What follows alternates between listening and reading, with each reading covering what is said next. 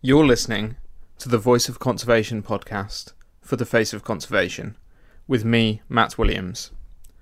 Today, I'm speaking with Tiffany Francis, a nature writer, wildlife artist, and blogger.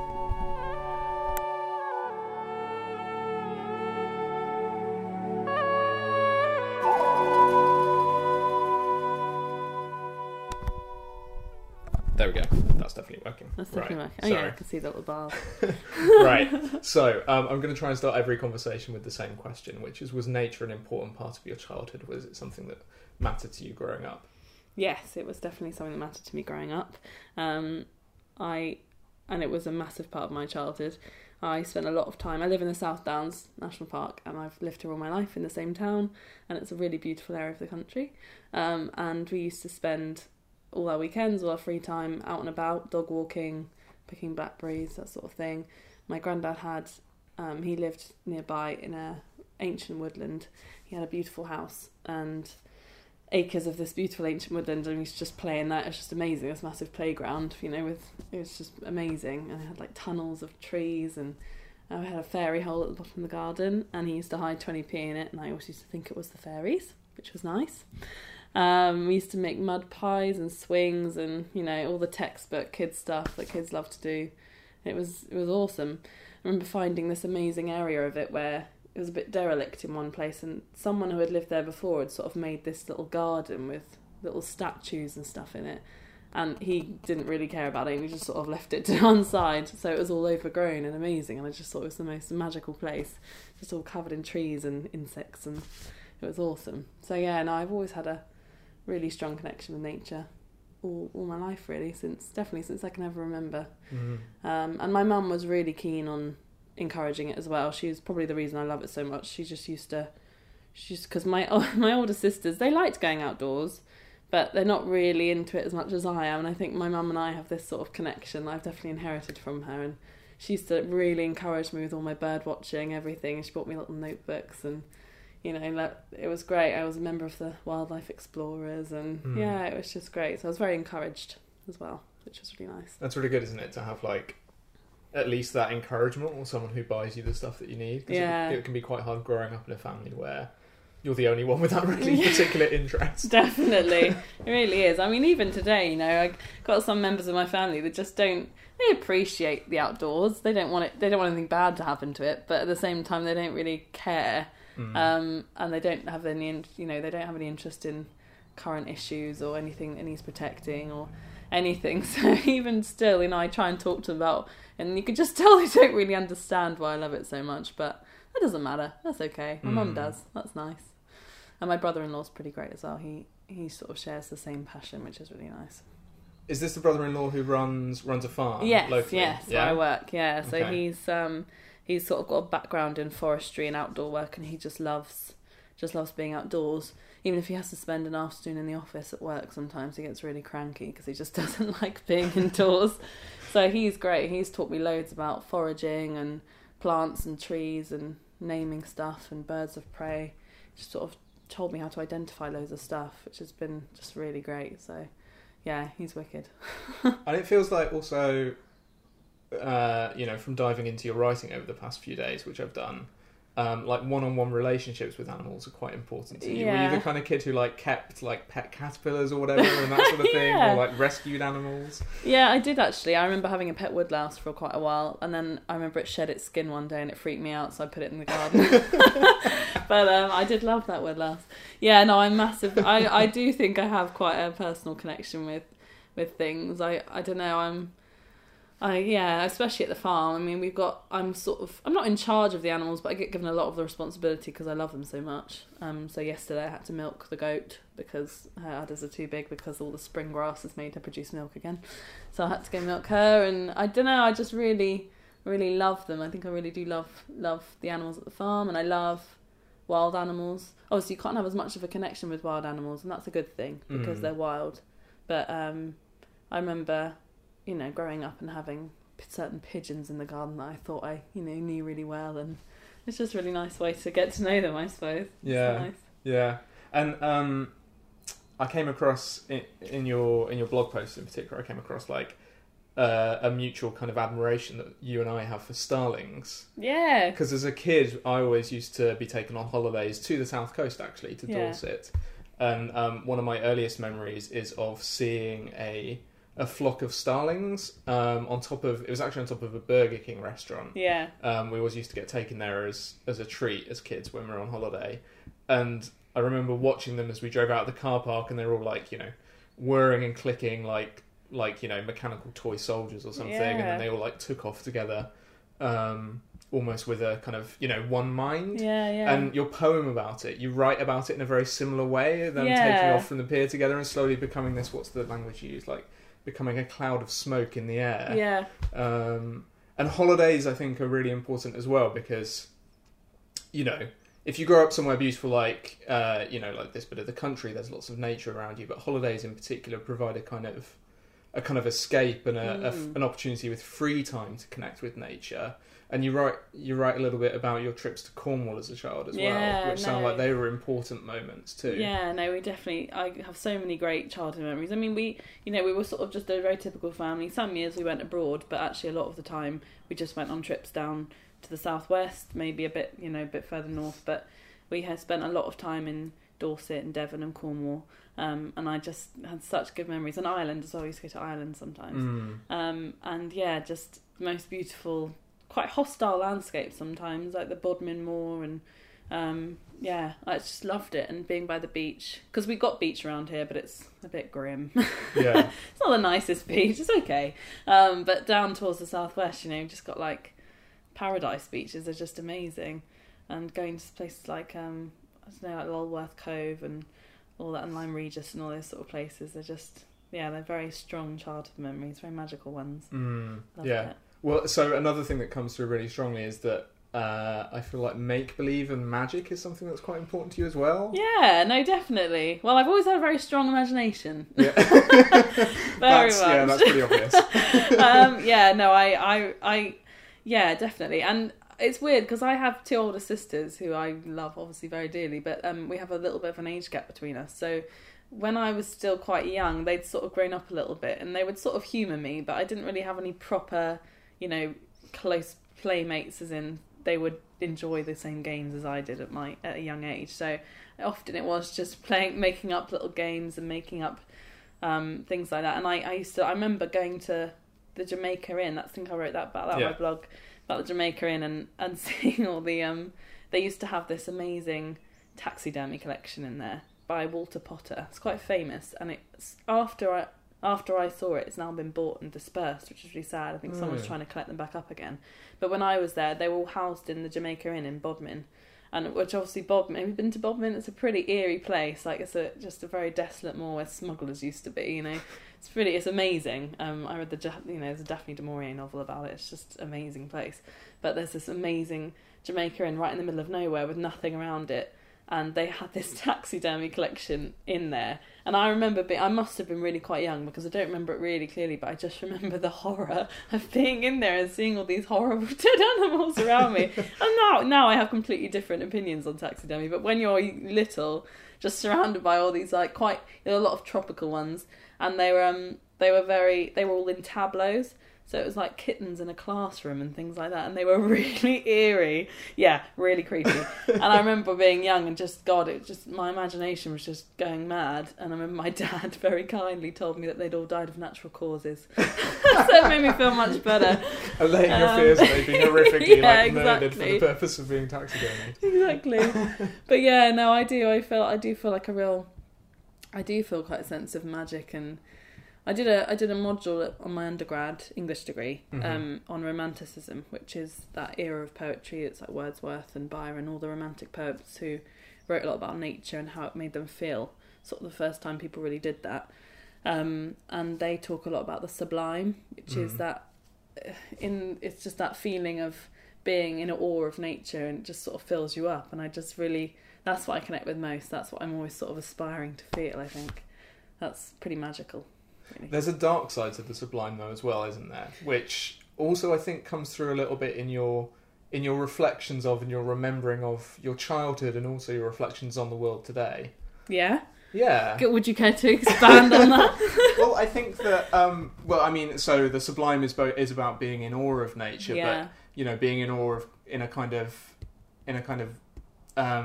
what's the best way to describe it? In a kind of this is something amazing, but it's also something that's slightly dangerous kind of way. Yeah.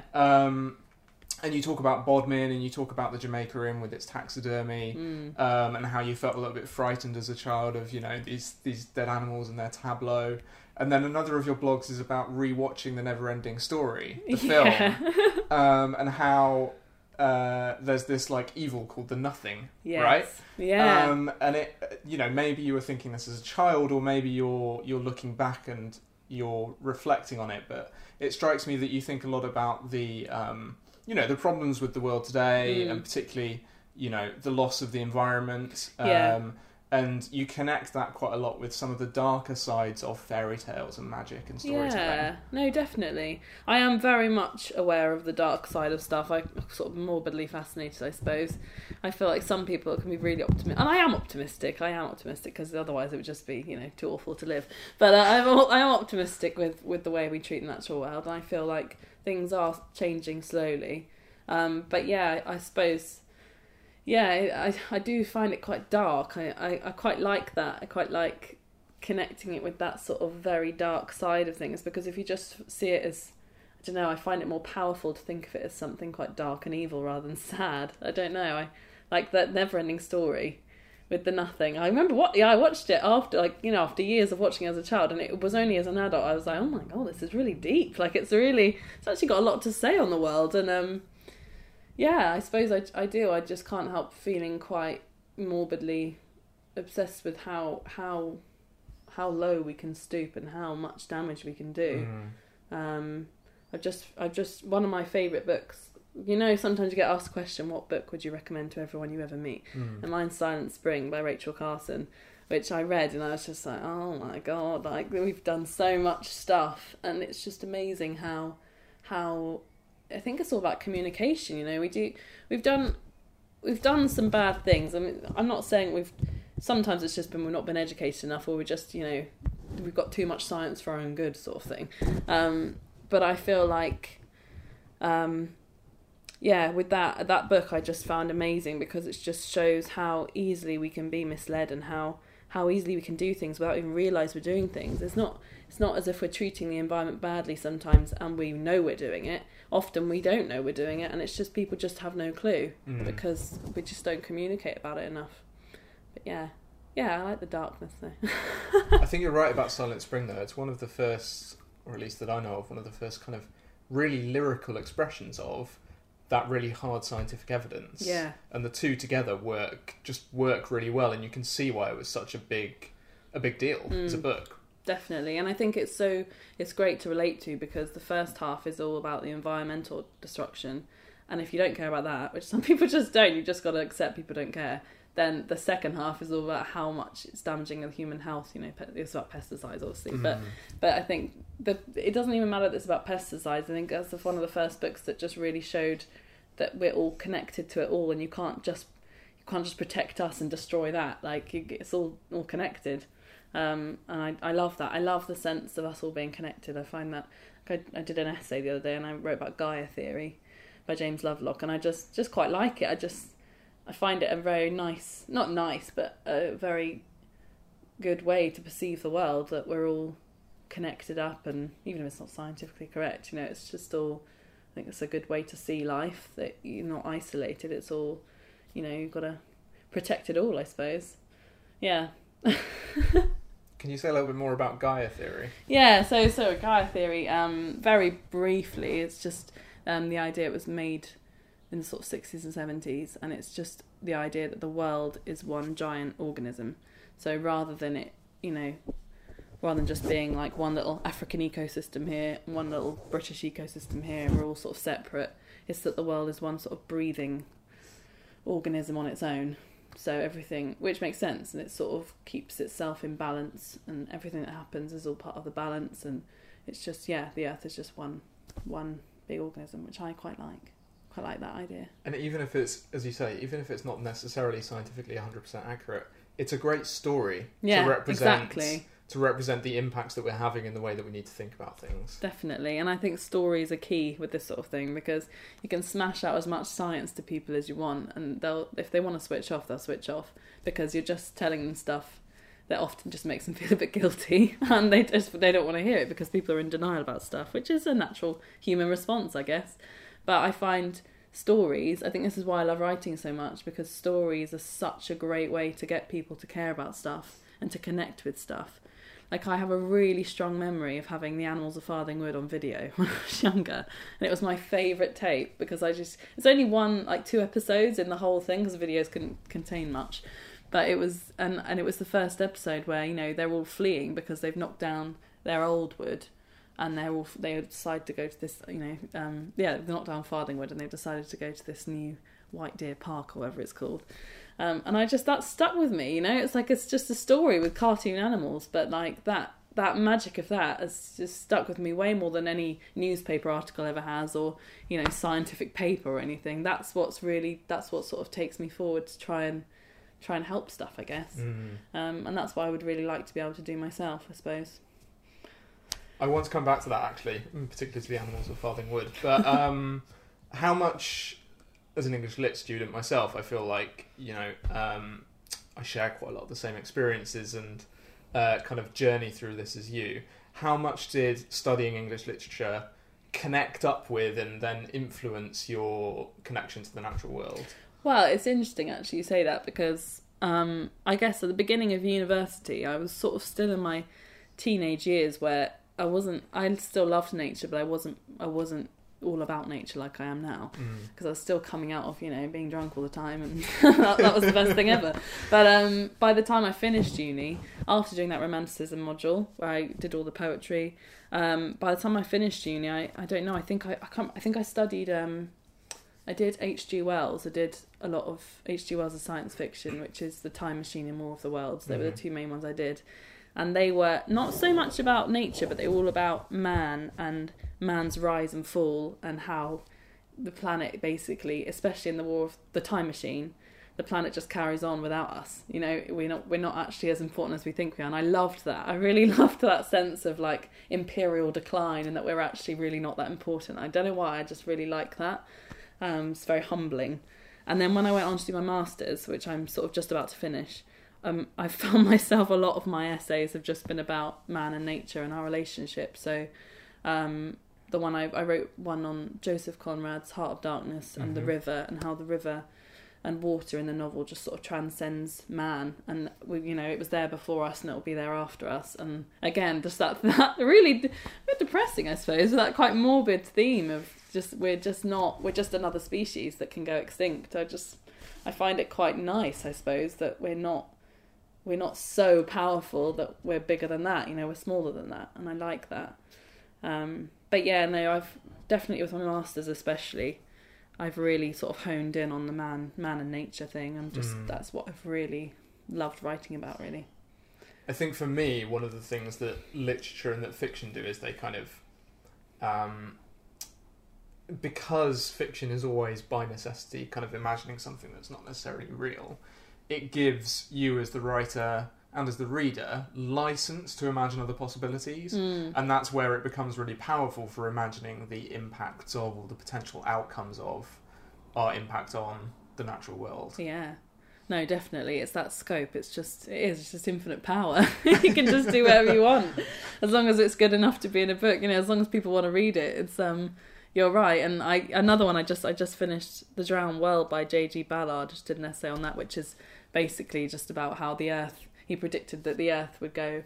Climate change would cause us to go into like a Neo-Triassic period, so the whole world gets submerged by water, everything melts, and it's just tropical lagoons everywhere. And again, that's just about, you know, man just gets shifted up. It's so hot everywhere, they just all have to go up to Iceland, where it's the only cool place to live, and they're all just sat there like, oh, we're not actually that great, because we're all stuck on this tiny island, and the world is, you know, going on without us, and we can't really survive in this. But yeah, you're right though, it's just amazing what you can actually imagine, and I think that's what really gets people hooked. I think just the sort of possibilities of what the mind can imagine, and what we imagine that humans are capable of, I suppose.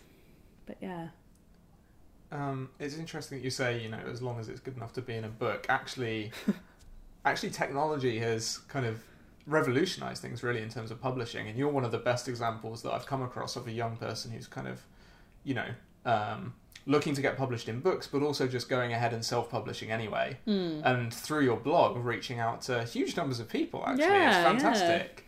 And maybe just stepping away for a moment from, you know, directly talking about nature and wildlife, it's fascinating to read your blog posts through from like 2010 through to the present day. Oh, God. It's just awful when I first started. Well, they're really fun and they're really fascinating because you start off with, and these themes continue, but there's a lot in there about, in particular, fashion and food, and they're clearly two things which you're really passionate about. Yeah, well, I used to be really into fashion. I've got to say it's sort of taken a bit of a backburner, but when I was still at uni and college, and especially, I mean, food, I'll be passionate about till I die, but yeah, no, it was sort of, it's a bit of a weird mixture of stuff, my blog, from the beginning, but it's a nice little time capsule of my mind. But I've always been really big on food. Fashion, I went through quite a lot about ethical stuff as well. I was quite into, you know, where to buy it, which I suppose is to do with, you know, the whole thing. But I was just got really keen on realising how damaging the fashion industry was, and, you know, not buying leather and all that sort of stuff. So, but it's been a bit of a mixture. But that blog is really quite a mixture of stuff, apart from fashion and food. But the food stuff I am really keen on because I'm vegetarian, and before I became vegetarian, because I've been vegetarian for a couple of years, before I became vegetarian I used to just write about like local stuff and organic stuff, and I've always sort of been drawn towards nice food that doesn't hurt anyone, you know, just brings pleasure. but yeah, and then, you know, I've ended up, my first book is about food now, so it's a bit of a weird circle really. About food and nature, foraging. That's what it's about. Is that what you're writing about? Yeah, that's what my book's about now. Okay. So, bizarrely, that's what it's come to. My first book is on foraging, which is food. That's really exciting because in one of your very first, or it might be your first post on your blog, you say that your ambition is to become a writer and to publish a book. And it's really interesting, having gone from that very first post back in 2010 to be speaking to you today when you're, you know, in the process of writing that book and getting it published. It's pretty surreal, actually. It's every day I'm like, oh yeah, that's good. I'm writing a book. It's amazing. I feel really lucky. I mean, the thing is, I do sort of believe you have to make your own luck, and I have been lucky because it just so happened that the right person happened to read the right blog post, and that was why I got it. But I think it's just about really putting yourself out there. Like, I sort of just try and network and, you know, meet people and talk to people and share stuff as much as possible. And I think, you know, you throw enough at the wall, eventually it sticks. So yeah.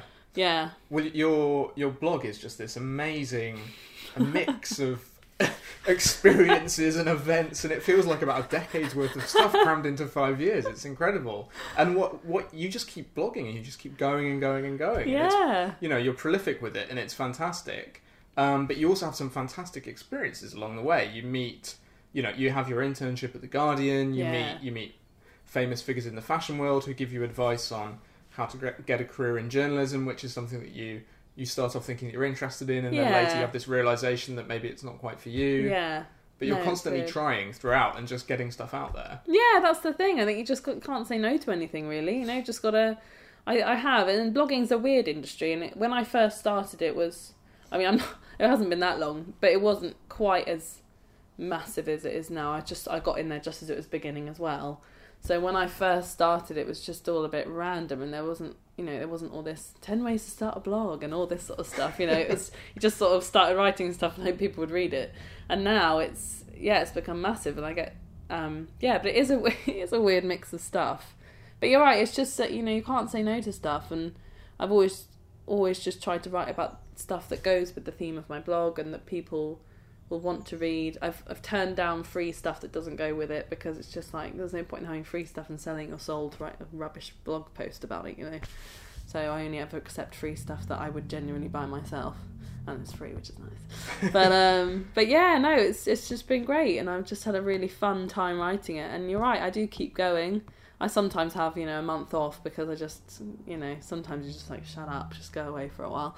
But yeah, generally blogging is not just great way to communicate. It's a great place to get you writing as well. Like, everything I write goes on my blog. I did a blog post for the Wordsworth Trust about Byron and his pets, and I put that on my blog because I just wanted... it's nice to keep everything in one place, and then it's like a portfolio of everything you've done. So it's got so many uses, and it's just, and you know, hopefully people read it and, you know, think you're worth paying to write. that's the aim. Well, they clearly do, because you seem to get a lot of people finding it and then offering you opportunities out of it, which is great. It's also one of the other ways that you seem to use it, to me, is kind of as a diary, almost as a personal journal. And you know, if you read your entire blog, we kind of trace things that are quite personal to you, quite emotional. You know, we get hints at, you know, the course of your love life, things like that. Like, how do you get to the stage of feeling so comfortable writing that down on such a public thing, as opposed to in a private book that you keep in a drawer? Yeah, I mean, I don't know. I know exactly what you mean. I wouldn't say I'm massively over. I'm not an oversharer, so you're right. I do mention it, but I'm also very aware of what I'm saying, and I think, how will that sound to people? But it's quite a nice feeling being able to share stuff sometimes. And to be honest, I feel like it's been going so long now, and I've got quite a few readers who read every single post, and I just sort of feel like this is me, and you know, like sometimes these things are such a big part of my life that if I sort of eliminated it would feel a bit unnatural. So while I try and stick to certain themes and certain ways of presenting myself, sometimes I just feel like, well, I am actually feeling this, and it'd be quite nice to just pop it in there. Yeah. And you're right, it is a bit like a journal. It's quite cathartic writing it. It really is. Sometimes I just feel like, you know, you just smash it out and put it out there, and it's sort of off your chest. You can move on with the rest of your day, sort of thing. It's quite nice, like a normal journal, I suppose. Yeah, I think what struck me as well was that you write about this in one of your posts. You remain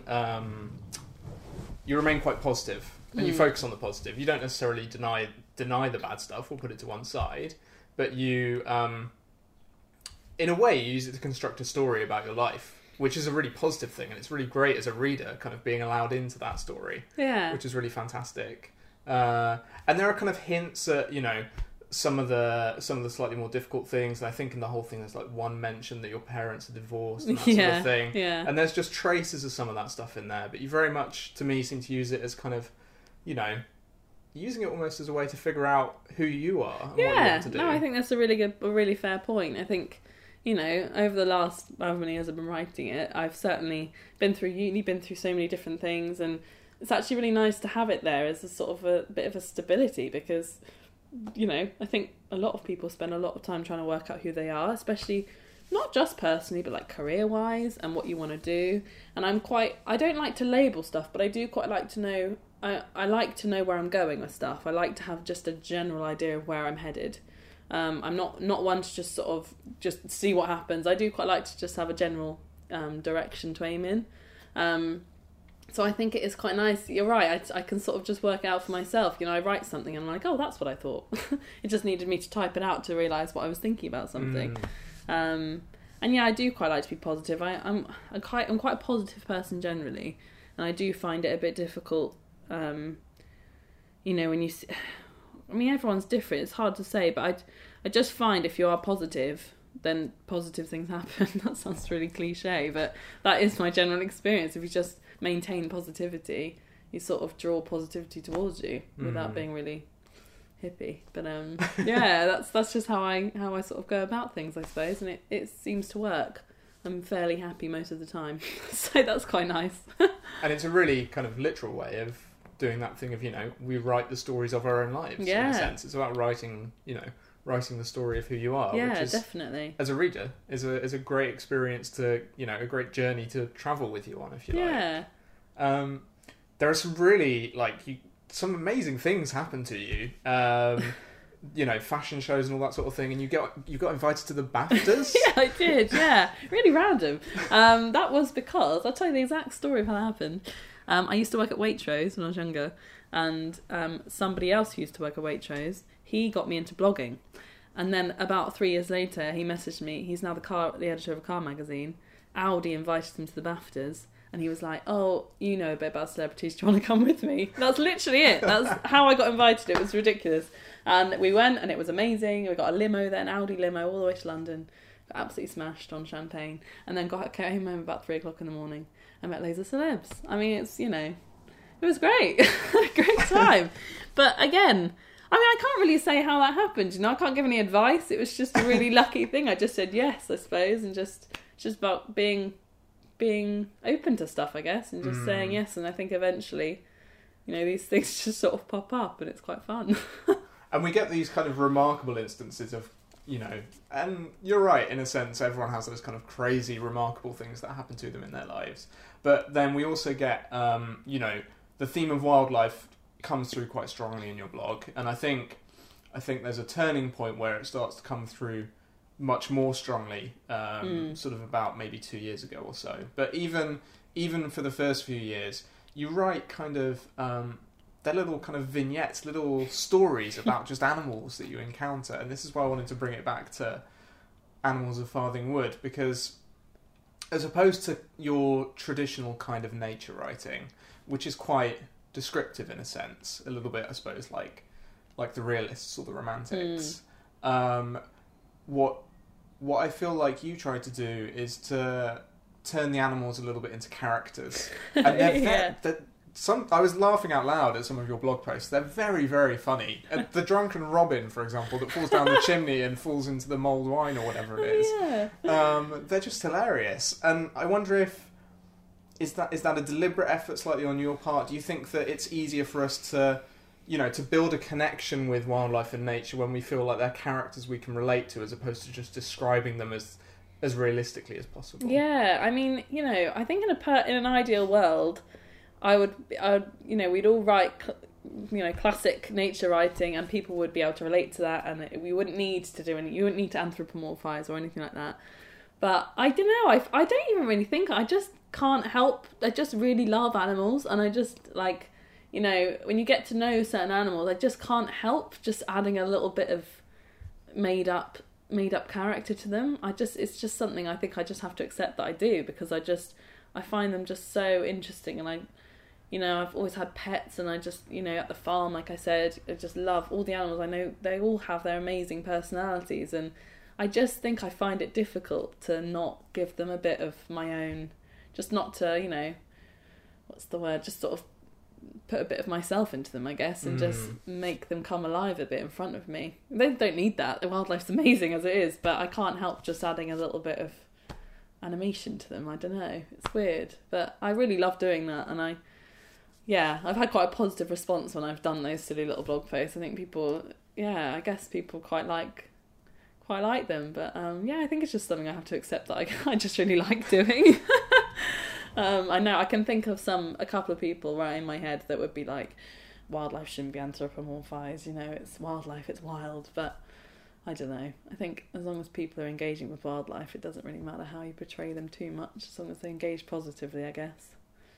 But it was weird, because when I think about my career as a nature writer, which I hope will, continue to go forward and flourish, it's not like I want to do that in everything. It's just what I'm doing now. I'd like to be, taken really seriously and all the, do all the classic stuff. But I think, like I said, I think it's just something you have to accept, that I can't help just being a bit imaginative with it and just adding a bit of silliness into it, I guess. Is it also about a kind of respect thing for the animals? That by imagining them with their own characters and personalities and these, really hilarious and amusing stories that happen to them or that you imagine happening to them, it's also about saying a little bit, these are beings that we should respect almost as much as we respect other people. Yeah, I mean, definitely. And that's something I completely 100% feel. I can't understand people who can't see animals or insects, anything. It's just other conscious beings. I just really can't understand how people can't see it. And like I said, I haven't been vegetarian all my life or anything. It's not to do with that, because I just gave up because I just felt like it was the right thing to do. But when I used to eat meat, I still felt the same way. I just felt like, why do people think that we are superior? These things don't have a right to live and exist in their own natural habitat. So maybe it is that. Maybe I just feel like giving them a bit of a voice, I suppose. Even if it's a bit of a silly voice. It's at least, giving them a bit of a chance to show that they have their own lives and they have their own, relationships and families and survival instincts. And so it's a way for people to see that, because you make it more human. And it's also, I get the feeling that you also find it a useful way, stories about animals are a useful way to explore other difficult themes and issues. So you write this review of Christopher Nicholson's book about the boy or the man who takes his elephant around the British Empire and sees the devastating impacts of the British Empire on some of the colonial countries. And I get the impression that you're seeing animals as useful kind of narrators or vehicles to help us explore other difficult issues too. Yeah, vehicles is definitely the word. I think you're definitely right. I think, I don't know why, but I personally, this is a personal thing, but I feel much more, if there's an animal in something, I automatically empathise with the animal as well as the human, but it sort of brings it to life more for me. And that book especially, it was a great way for you to understand it, because I suppose it's just giving it a bit of a different angle. Like, that's, maybe it doesn't even matter that it's an animal, it gives it a bit of a different angle. But I personally find it very easy to empathise with animals much more. I think it's really bad. I sound like I really hate humans. I don't, but I just feel like I am. I don't, I promise. But I want to empathise with animals more than I want to empathise with humans, I think. I'm just trying to figure out as well. I feel the same way often when I read a story and the narrator or a key character is an animal. I suppose, in a way, they feel slightly more objective about human affairs than a human narrator or a character would, because they're at one remove from it. And that, therefore, as a reader, makes you perhaps trust them a little bit more or able to empathise a little bit more with them. And for exploring a difficult issue like the impacts of the British Empire and colonialism, that's really helpful. Yeah. Maybe it's that a little bit. And I also feel like... this is probably a really silly thing to say, but I feel like there's no evil in animals. Like, I think because we're such intelligent species, I say in quotation marks, because we're such an intelligent species, we've gone beyond our evolutionary instincts in that, we have way more than we need to survive. There's poor and rich people in the world, when we could all just have the perfect amount we need to survive, and we don't need to have this horrible division. And I know obviously it all comes from an instinct really, but it's just gone too horribly wrong. Whereas with animals, I feel like they just do what they need to survive. They don't manipulate, they don't do anything, they just do exactly what their brain tells them to do, to just reproduce and just carry on living. And I feel like I just trust that more. There's no manipulation, or there's no, like, I don't know, trying to get something out of someone, or trying to, I don't know, there's just no evil in it. You can just trust them, because you know exactly what they want, and you know exactly how an animal works, and you can just trust them. I don't know, that sounds really silly, but that's just, I just trust them, I suppose, more than I trust people. Now, a talent for storytelling clearly runs in your family. Can you say a little bit more about your great uncle? Yeah, that was brilliant. So, my great, I think it's great uncle. My mum was going through some family history stuff. She does family history, and she was going through some more documents from a great uncle, and he basically she found this letter from my great uncle to his mum, detailing this amazing story of how he had been going to Australia to visit. And he had been shipwrecked on an island for 10 years or something like that. For 10 years. And he went into this amazing, elaborate story about how there were cannibals there. And one of the cannibals had tried to make him marry one of their daughters. And he'd had to live in this camp with these people for years, like being married to one of the daughters. He ends up with 2 children, yeah, he ends up with 2 children. Like this amazingly elaborate story about all these tribes, people that live there. And this was all sent to him. This is like, this is why I haven't been in touch for 10 years, blah, blah, blah. And then basically my mum did a bit of a nosy around, and it turns out that he'd actually just gone to Australia as a convict. So he'd been sent there as a prisoner for committing a crime, but he didn't want to tell his mum that he'd committed a crime. So instead of telling her that he'd just gone to prison for 10 years, he made up this amazing story about being shipwrecked on an island for 10 years. So I love that. I literally read that and I was like, "What a great guy! Like that's just awesome. I forgive him all his sins. That's just great." And he's clearly got, very similarly to you, this incredible imagination. He describes all the detail. He talks about how he was repairing this little boat that he hid away on the beach from the tribe so as he could escape from them one day, and it's just all in there. It's it's a fantastic story contained in this one letter. It's absolutely amazing. Yeah, no, I love it, and I do like to think I've got a bit of that from him, maybe, but yeah, it's in the family, and it's just hilarious. Also a little bit easy to lie, but we'll pass by that. That's fine. But no, it's great. One of the things that starts to come through a lot more over the course of time in your blog is your art and your illustration. Can you just say a little bit more about that and why it's important to you, and also why, in particular, you focus on animals for that? I think you basically just draw animals. Yeah, right? I just draw animals. Yeah. So yeah, I mean, I've always really liked art. I did art for A-level. That was the most I qualified. And then I sort of left it for a while. I didn't really do anything at university because I was just doing English. And then after I graduated, I just sort of started drawing little bits and bobs again. And I just remembered how much I loved it. And I started making designs for greetings cards and just sort of made a few little bits here and there, and just really enjoyed just selling them and mainly actually illustrating some of my own work with them as well. That's what I really love. Because actually I sort of stopped doing the selling thing because I couldn't write and draw in equal measure well enough, because I just didn't have the time. Had to pick one, and I picked writing because I love writing so much. So art is now just a hobby, but I really do love illustrating my own work, and there'll be hopefully maybe some illustrations in my book because they've let me put some in. But yeah, why I picked wildlife, I mean, I suppose I've just always been drawn to it. I just love drawing animals. I've never been able to draw people ever. That's just something I have to give up on. And for art A-level and GCSE, I did some landscapes and some still life and all that sort of stuff. But I suppose it's the same thing. I love being able to give animals a bit of character. In fact, now you're saying it, I can see why there's sort of similarities in my writing and my drawing. I like taking it because they are realistic. You can see that a fox I've drawn is clearly a fox, but I've always been a bit liberal with the proportions or whatever, just to give them a little bit more of a attitude, I suppose. Give them a bit of character and make them look like they feel something, which I really love doing.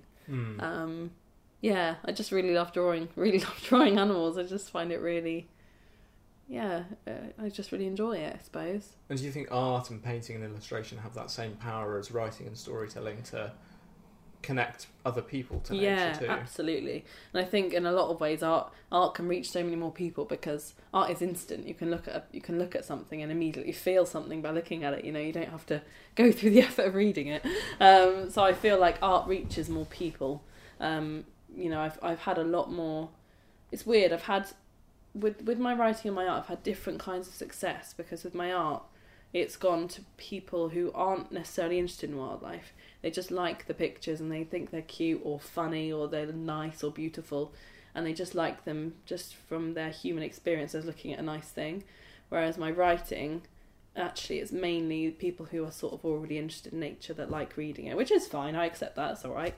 But there's a real difference there between art and writing, I feel, which probably other people have experienced differently, but that's just my own experiences. I seem to please more people with my drawings. Yeah. But I think one of the great things about your blog, and about this kind of shift that we see in it over the 5 or so years that you've been writing it, is that you start off focusing on fashion and on food and on, also the day-to-day experiences of your life. And you clearly build up a very dedicated and fairly wide readership through that. And then you start to drop in the stuff about the environment and wildlife. And it comes across, you are already coming across to the readers who have been reading your blog for a while as someone very trustworthy, and it doesn't come across as having any kind of ulterior motive. And I think that's one of the most powerful things about your blog, is that you build up this readership probably in part of people who don't think much about the environment, but then you start just to drip that in a little bit, which for me just worked really, really well. Oh, cool. I'm glad. Yeah, no, you might be right. I think maybe, not something I did on purpose at all. It literally was just the organic things I was interested in. Just, you know, I just realised how much I love nature and wildlife and how that was really all I wanted to write about. But yeah, I'm glad it came. I'm glad it came that way because, yeah, I suppose you're right. It's I wasn't trying to, you know, preach to them or preach to my readers, or even when I did my blog post coming out as a vegetarian, I you know, tried to be as non-preachy as possible. It's kind of hard when you explain to people why, but yeah, I guess I did, and it's nice that it sort of reflected that growth that I had, and you know, my own personal development. I've never tried to present anything in my blog other than what I really feel. So, you know, I don't plan, at this point I'm going to be more like this, and at this point I'm going to be more like this. I just sort of write whatever I want to write.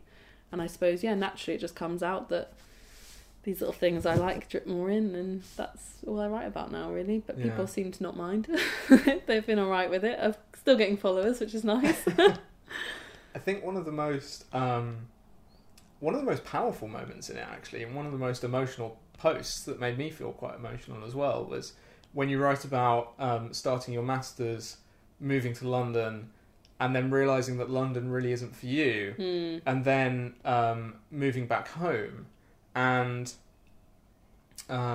it's just, I feel like it's one of the points where you open up most, and it's really brave of you to write, you know, this just wasn't right for me, you know, to almost say, you know, I got this wrong, but I'm going to move on and move back home and reconnect with this place, which was really important to my original love of wildlife. And I feel like for many people, a connection to place and stability is really important for their love of nature. But maybe if you could just say a little bit more about that. Yeah, no, definitely. The whole London thing was one of those big sort of moments in my life where, you're right, I do open up quite a lot about that, because I've been living in Bristol before that, because that's where I went to uni. And I decided to do my masters, and I thought, well, everyone always says the London thing's amazing. I'll go to London. I might as well go there while I'm doing it.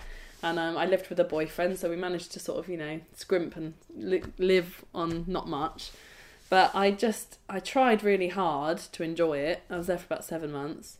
And I volunteered once a week with the London Wildlife Trust just to get a bit of fresh air. This really nice ancient woodland.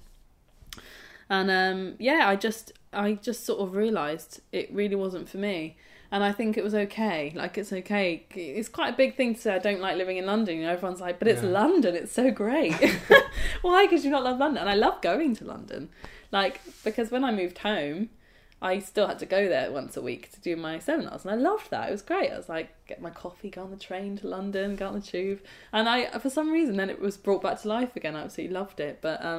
But yeah, living there, it just really wasn't for me. And I think maybe that was one of the moments where I really realised how much I loved the outdoors and the countryside, and how much I loved it, you know, because I always knew I loved it, but it really was a big part of me.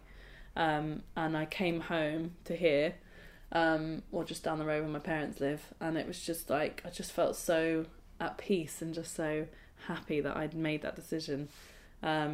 And it was just, I've just been the happiest I've ever been, really, since I moved home. Yeah. Which is really nice. The most productive I've ever been, really, as well, so that's good. And I feel like it, maybe you don't actually say this explicitly, but I feel like you also found it really useful in terms of kind of, particularly after having been in Bristol for a few years, of kind of re-establishing your contacts with your family. And, you write a lot more about your mum than your dad in your blogs, but I feel like your relationship with your mum is a really good one, and there's still a really strong connection around the theme of nature there. Yeah, no, definitely. I don't see my dad that much, that's probably why. But yeah, no, my mum, my mum's great. She's hilarious, and she's the one that gets me into it all. She's obsessed with hedgehogs at the moment. She's just really like a little bit crazy. No, she's great. She's, you know, she tweets Hugh Warwick all the time on Twitter. She really likes him. So I'm really close, and I'm also really close with my sister and my brother-in-law who live just in Petersfield as well. My other sister lives in Norway now, which is great for trips, but I didn't see her much. And they've just had a baby, so I've now got a niece as well. Right. So it's pretty much the whole package, really. I just wouldn't really want to be anywhere else. And it is the family connection. I just really love just the family person, I guess, and just like being here with them. It's nice. And I think for me, actually, that encapsulates one of the main messages of your blog, which is whether it be food or whether it be, different types of teas, or whether it be vintage second-hand amazing clothes with Aztec prints on them. And there's a good blog post about that, which is very funny. One of the key messages really is that it's all about simple pleasures, and that's one of the things that wildlife provides. Yeah. And I think the most, as well as that post about, moving away from London, the most memorable post for me, or the one that has the biggest moment of realisation in it, and you don't make a big deal out of it, it's just one sentence in a much wider post, but you say that you've realised that ambition is not the most important thing. What is being happy. Yeah, definitely. I've really, really come to realise that. I remember all through uni, all through college, I was just like, I've got to be, I'm going to be a journalist, I'm going to be an academic, I'm going to do this, and I'm going to be the best one ever, and it's going to be, and that was all I focused on, just being these things that sounded really good, and would have probably paid well, and not journalism, but yeah, and I was really into that because I went to a private school, and at uni they're just all very much it's great, they encourage you, and you're very encouraged all the time but you're also given these goals of what you should want, and these goals are money and a mortgage and all these things, and that's happiness right there, all this stability. And that for our generation are a lot harder to retain than they were a couple of decades ago, right? Exactly. Exactly, and it's impossible. It's so hard to get anything, to get a house, to get anything. And I just sort of, over the last couple of years, I think it's been definitely since I've moved home, I've just sort of had this gradual epiphany that none of that stuff is really actually what it's about. And I just I don't know, I feel like I've slowed down, and I've just sort of learnt to absorb everything and just appreciate everything. Like we've got an allotment now, and I just love that. I go down to the allotment and just like potter around there and make like nettle beer and just do all these little things that, my sister's like, why are you doing that? Like, don't you want to go do something else? I'm like, no, I just want to enjoy being alive, I guess, without sounding really cliche again. But yeah, I just like simple pleasures now, just being happy and just talking to people and making time to socialise and making time to just chill out and not be obsessed with your earning loads of money or being at this point by the time you're this age. That's just such an unhealthy restriction to place on yourself, and I just learnt a lot more to just go with how life is sort of taking you, and just sort of you can move the rudder a bit, but generally you just got to go where you go, really. There's something very freeing about it, isn't there? About letting go a little bit of those expectations that either other people or you place on yourself, I think. Yeah, absolutely. And especially, like I said, I went to a private school, which was a great school, and I'm really happy I went, and I was very grateful to, my parents paying for it. But I see a lot of people I went to school with on Facebook who are doing they're economists, or they're doing I'm sure they're I hope they're happy, but they're doing these jobs that pay very well, and they're really good, like 9-to-5 jobs, living in London. They do all this stuff, and I really do hope they're happy, but I just know that that's not what I want for my life. I just don't, that's just, it's not what I want. And I've realised, and since I've realised that, I've just been so much more content. It's just a lovely sense of peace, and it's really liberating, you're right. Because you don't have anything to lose, it's just like everything to gain, I suppose. Yeah. It's nice. One of the other really strong changes that comes through in your blog is that the environment, and a very political view on the environment, starts to come through a lot more in the past couple of years. Could you say a little bit more about that, and why has that connection become more important to you? Yeah, I mean, I guess at uni you're sort of quite immersed in politics. You can't really go around a corner without somebody telling you their political opinion, which is fine. That's what uni's there for, a big hot pot of ideas. And then since being at uni and since being able to vote, I just sort of tried to take an interest, really, and I sort of realised how I just don't really like this 2-horse race of politics. Without getting too much into my political opinion, I'm a big Green Party supporter, really love the Greens. And then Labour second. But I don't know, I'm a bit sick of this whole, remember this constant thing you have. When I voted Green, I did a little bit of leafleting, and I told some members of the family, and they're like, why are you voting for them? They're not going to win. It's like, well, why on earth should you just vote for the person? That's not the point of voting, is it? You should, and that sort of narrow-mindedness has really stuck with me, and it'd just be really great if we could realise that actually there's more than two options in the world, and actually the world can be a hell of a lot nicer than it is now, and you just have to be a bit brave and not just go with what it's always been. So yeah, I'm quite liberal, I would say, pretty liberal, and I just want, I'm not bothered about, the rich getting richer or anything like that. I think there's plenty of stuff in the world for us all to have a fair share, and I just think people are terrified of losing the security of, they have all this excess money and they have all these material things, and people are terrified of losing it, when actually it's fine not to have all this material stuff, and that means that someone else can have food. It's just, I don't know. But yeah, liberal, I would conclude. And do you think, not any particular political party, but do you think that the political system, maybe let's just restrict it to the UK for the time being, has the power to really help the natural world and wildlife? Oh yeah, absolutely.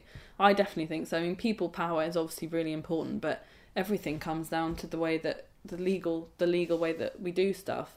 And this is a really good example. I know people who really don't care about recycling. They just don't care.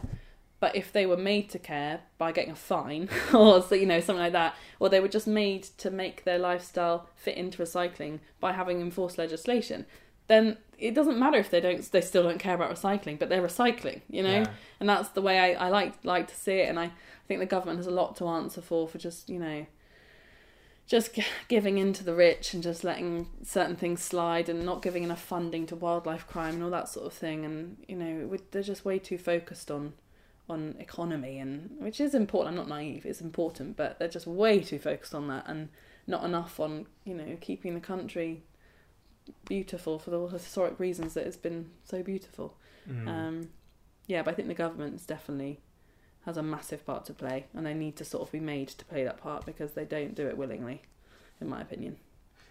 History is another of the themes that comes through really strongly in your writing, and you have really strong connections, in particular, it seems to me, to Hardy and to Jane Austen as well. And for me, that's something that I think about a lot as well, is that the nature and the wildlife that we enjoy today very much depends upon the history of ecologists, campaigners and writers who have in different ways worked to protect it in previous decades or centuries. Today is a really important moment for making sure that happens again for future generations. You're part of, one of the networks you're part of is the kind of youth movement around nature in the UK. Do you feel like that some of the political challenges of today, the environment, but also others, are particularly pertinent to our generation, to millennials, basically? Yeah, absolutely. I definitely do. I think we've, people say all these horrible things about millennials are lazy and all this sort of stuff. But at the end of the day, it's very difficult for us now to do anything. We can't. It's very difficult to get a house, to do anything, to have that stability that you need to then be able to make a difference to the world. You can't, and I feel very positive about our generation, especially being part of the group I'm part of. I feel like, you meet all these people who have the same passion and drive as you, and it's just so inspiring and so motivating, because you feel like, we're not alone. Like, we have enough people to make a difference. We just have to sort of go about it the right way. But yeah, no, it's hard because, you don't want to be all woe is me, like, the older generations have screwed us over, but it's just, we've got a completely different game to play, than our parents did. They can't compare, because it's just so different the way that we have to live our lives now. It's different when we have kids, it's different when you can eventually afford a house, it's different, it's the balance between working and volunteering to be able to get a job that you really love, and it's just really difficult. And I think, they had their own set of difficulties, and now we have a completely different set, I think, and it's just I don't think we can compare the two. I think you've got to completely take a fresh perspective on how to solve the problems now, not just basing it on the near past. I think it's just too different. What do you think that fresh perspective needs to look like? Good question. I don't know, I suppose... Tough question. It is a tough question. From talking to other young people, they're very optimistic. It's all very much about. Social media's been amazing, and the internet. That's an amazing way to get things going. But I don't know. I suppose, like I said with the politics thing, I think it's just people have to realise that the world can change, and it doesn't have to be. I mean, Britain's a terrible example because we're so used to this traditional way that Britain's been run for ages. Oh, Great Britain, it's all great. And it's great, but, it's also okay to change things. And Britain can still be an amazing country to live in. And the world can be amazing when you have different systems. And people need to stop being so afraid of letting go of, but what if this happens? What if we vote for somebody else and it all goes, it's like, well, it can't be much worse than it is now. Let's just give it a bit of a go. So yeah, I suppose it's just being a bit braver. That's what I think it's about, just being braver, not listening to older generation, not listening to them, but not letting them sort of put us off stuff, because that's the way, that's the way that ideas get quashed, by being told you're young and naive and, you don't understand. When you're older, you'll understand. And I think it's really important to not really think about that and just focus on what you think will work and, aim high. Why not? Yeah. Well, that doesn't lead to dialogue in either direction, does it? No. Either, older generations saying you don't know what you're talking about, or younger people ignoring what they're saying. I think more of a dialogue between generations, and that's one of the things that, the Youth Nature organisation, that Focus on Nature, that's great. Works on, is creating that dialogue between generations. Just drawing this back to wildlife a little bit, what have been some of your favourite wildlife moments? What's some of your favourite wildlife in this bit of England? What are some of the wildlife experiences you want to have this year?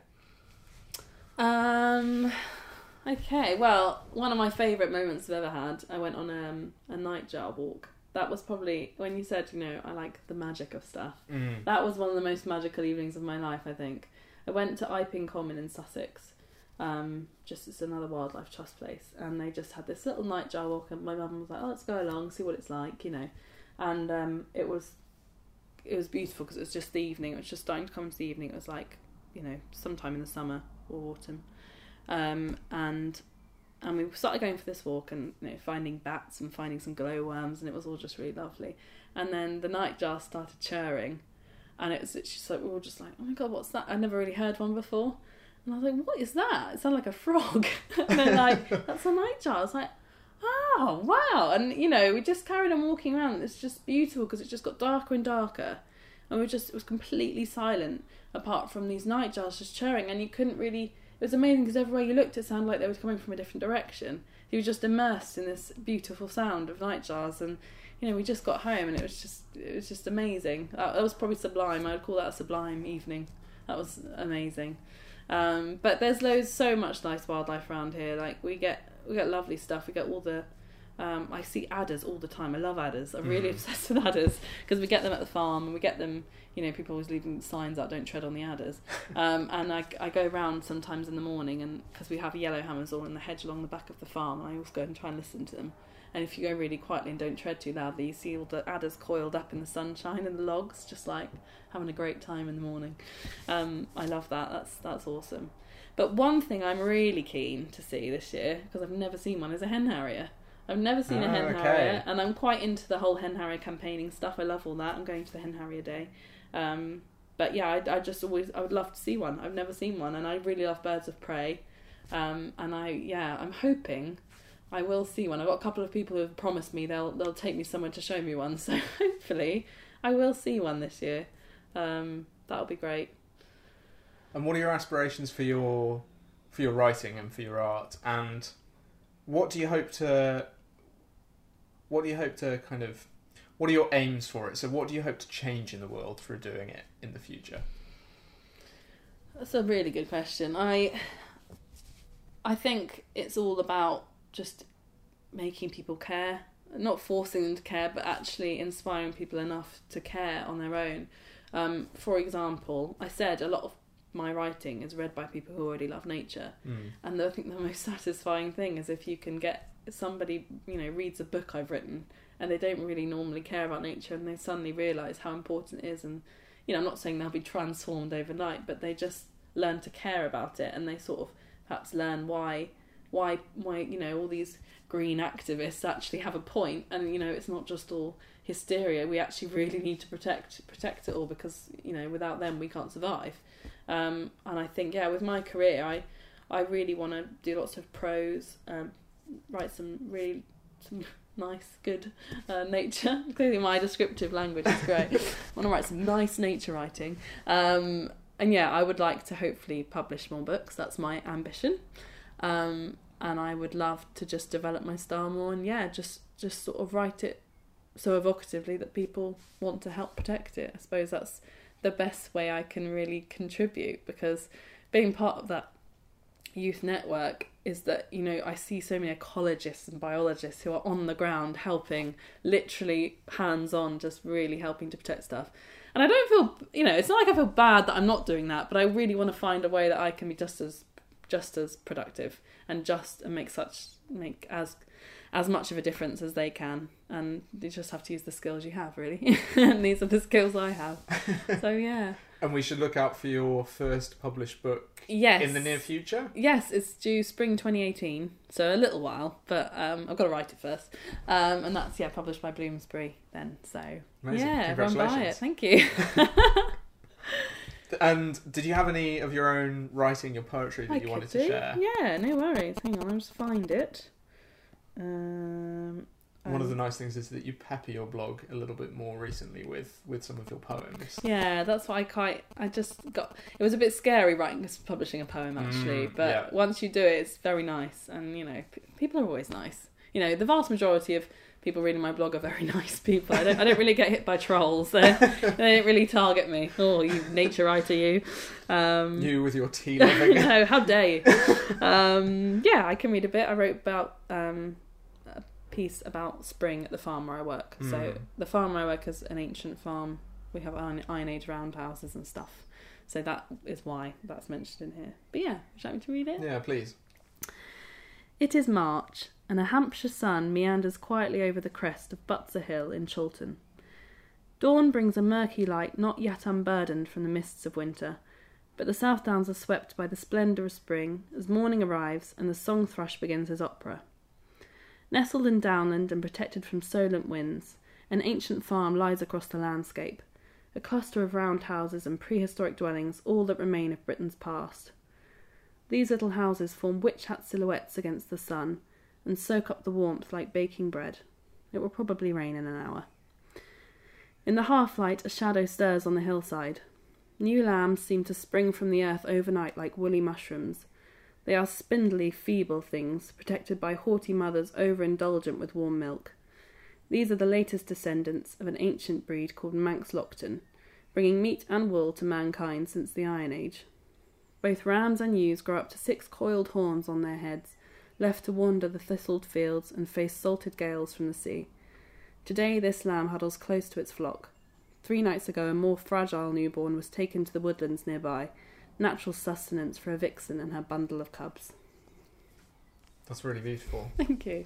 I think that epitomises one of the things that I find in a lot of your poetry, which is that you have a way of going from the very, very small and the individual creature right out to the kind of great scope of the entire landscape which they sit within, and also of nesting your poem and the subject of your poem within a much greater time expanse as well, and connecting it to history in a way that actually one of my favourite conservation writers does, Aldo Leopold. Oh yeah. When in Sand County Almanac he writes about the cranes bugling and landing on the marsh, and beneath their feet are the kind of layers of history gone by. Yeah, I love that kind of thing. Like I said earlier, anything that puts us in perspective, I love that. I love seeing the earth as a whole and time as a whole, and I like that. I find it humbling, and it's also I think I just really enjoy putting that in my work, really. Yeah. Okay. Thank you very much. That's all right. Is there anything else that I haven't asked or that you want to say? No, I don't think so. You've been pretty thorough. But but yeah, no, I think one thing I will say is that for any young people that, get a bit depressed by the doom and gloom of the world, and anyone who really loves wildlife, and I think it's just really important to just keep sharing your passion for it, and you know, it's so easy to meet other people who love it, and I think it's very powerful when people join together, and I think that's the way forward. So yeah. Great, thanks. That's all right. Okay. Do you mind if I publish that in full? You may publish that in full. Thank you very much. I don't need to record that bit. I'm just asking.